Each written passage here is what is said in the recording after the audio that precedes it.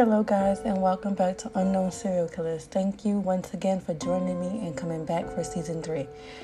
It's been a great 2 seasons, but season 3 is going to be even better. Thank you for supporting and continuing to come back and listening to these insane stories. Today's episode is going to be quite a short one, but it's going to be very different. As always, viewers' discretion is advised because we're talking about violence, murder, and possible drug use. Let's not waste no time and jump right in. The servant girl annihilator, also known as the Austin Axe murderer and the Midnight Assassin, was an unidentified American serial killer who preyed upon the city of Austin, Texas between 1884 and 1885. According to the Texas Monthly, the killer murdered 7 women, 5 black, 2 white, and 1 black man. Additionally, the killer seriously injured 6 women and 2 men. All the victims were attacked indoors while asleep in their beds. 5 of the women were dragged unconscious but still alive and killed outdoors. 3 of the women were severely mutilated while outdoors. All the victims were posed in a similar manner. 6 of the murdered women had a sharp object inserted into their ears. And that's really weird. A sharp object inserted into their ears, what was that the purpose of? You know, these serial killers back then, this is like the Western too. So back then they just had all these weird things. Even still, they still have like these weird signature things, but I guess it's to separate them from anybody else. The series of murders ended with the killing of 2 white women, Eula Phillips, age 17, and Susan Hancock, who was attacked while sleeping in the bed of her 16-year-old daughter on the night of December 24th, 1885. Only one of those arrested, James Phillips, was convicted. He was found guilty of murdering his wife, but the conviction was later overturned. London authorities questioned several American cowboys, one of whom was possible Buck Taylor, a performer in Buffalo Bill's Wild West show. Taylor was born in Fredericksburg, Texas, about 70 miles west of Austin.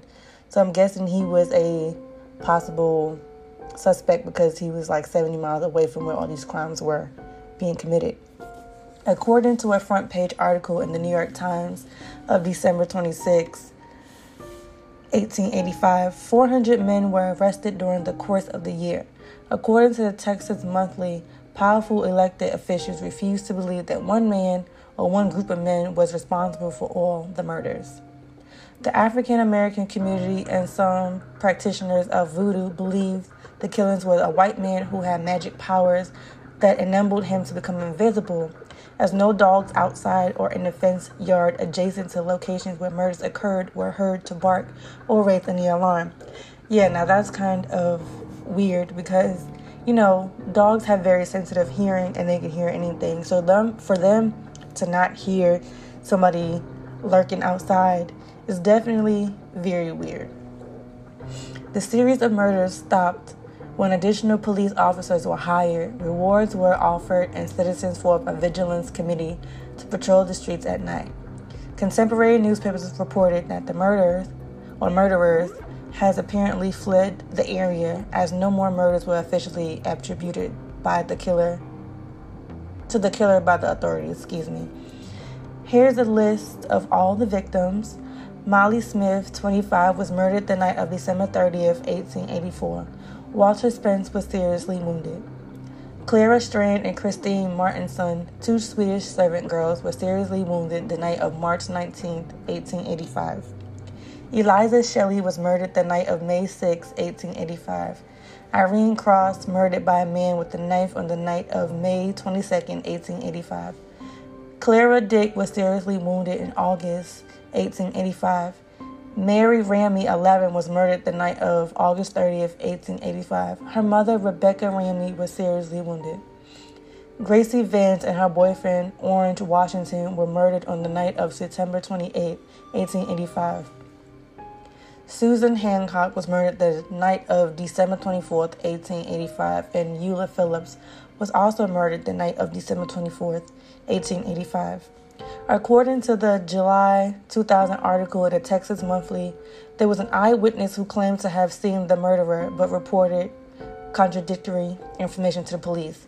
The killer was variously reported to have been white or dark complexioned, or a yellow man wearing lamp black to conceal his skin color, or a man wearing a Mother Hubbard style dress, or a man wearing a slouch hat, or a man wearing a hat and a white rag that covered the lower part of his face.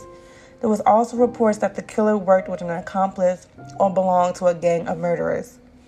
On July 15, 2014, the PBS TV show History Detectives aired an episode of the killings.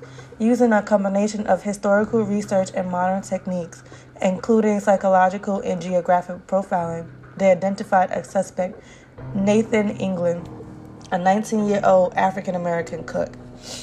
England worked in close proximity to the crime scenes and was missing his little toe, which was similar to a footprint believed to have been left by the killer.